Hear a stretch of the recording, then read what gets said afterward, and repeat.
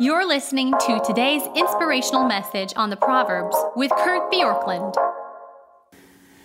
So as we come to the end of chapter 1 of Proverbs, verses 20 through 33, it's a long section, and it's got a little subtitle called The Call to Wisdom. Henry Cloud writes in his book, Necessary Endings, that there are 3 people represented in Proverbs. There's actually many more, but one of Henry Cloud's gifts is to take a lot of concepts and simplify them. And he says there's the wise, and he says they are characterized by those who let light in. Then there are fools, and they're characterized as those who don't respond to the light.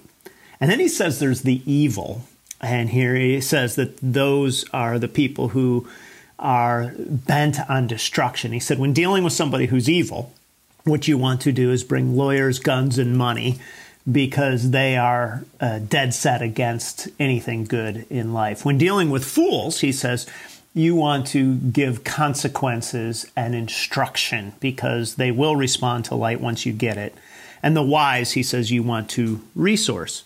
It's a nice simple rubric. In Proverbs 1, there's actually a little more nuance to how to see kind of people and even ourselves. And the first just thing that jumps at us in Proverbs 1:20 is that it says, wisdom cries aloud in the streets.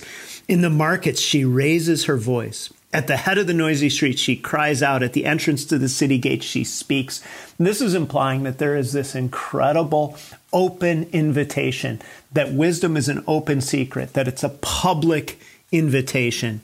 And sin, as we just learned in chapter 1, verses 10 through 19, is in many ways a private invitation. It's come with us. We're going to do things in secret.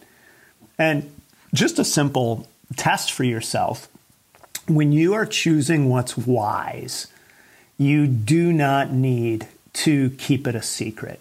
When you are choosing sin, it will often feel like it needs to be shrouded in secrecy. Now, here are the types of fools that we see here. And there's actually in Proverbs 3 different words translated to the word fool. And then there is also this person who's simple and the person who's a scoffer. Verse 22, how long, O simple ones, will you love being simple? And simple means somebody who's naive is what that word means. And the idea that few of us would believe that we're ever simple means that we're easily duped, that we believe light is what it isn't, that wisdom is what it isn't. And so the simple, naive person will think, oh, that's really smart. And they'll go down a path thinking that they have knowledge that they've been given, and they're ignoring sometimes the public invitation of wisdom. So the simple are gullible and naive, and they'll believe almost anything and examine almost nothing. And some of the signs of naivety are trusting people who aren't trustworthy, being easily influenced either toward wisdom or folly, believing that things will work out even when there's huge evidence that suggests otherwise, and moving forward without taking the time to do due diligence. That's what a naive person does. The scoffer, again, verse 22, how long will scoffers delight in their scoffing? And the Amplified Version defines somebody who scoffs as one who ridicules and derides, or cynics in the Message. And these are people who basically have a perception of superiority. And so now it isn't just I believe that I have something, that the light has come, but the superiority rests on the need to feel good about ourselves, which is often actually the result of insecurity. And they scoff and make snarky and sarcastic comments because down deep they say, I have to believe that I somehow have things right and I understand how things should be. And so this is a prideful kind of person who says, I have to deride others in order to feel good about myself. So rather than saying what is most wise, they're defending themselves. They're defending something that they believe is key to their own well-being. And in many ways, this is a result of not believing the gospel at the core of our being, because we believe that we need to be proven wise in all that we do. Paul David Tripp writes at one point, so much of our disappointment in relationships is not because we have an unrealistic view of others, but because we have an unrealistic view of ourselves. When we are harsh, impatient, critical, irritated, judgmental, curt, and unkind with others, we are revealing more about what we think of ourselves than about them.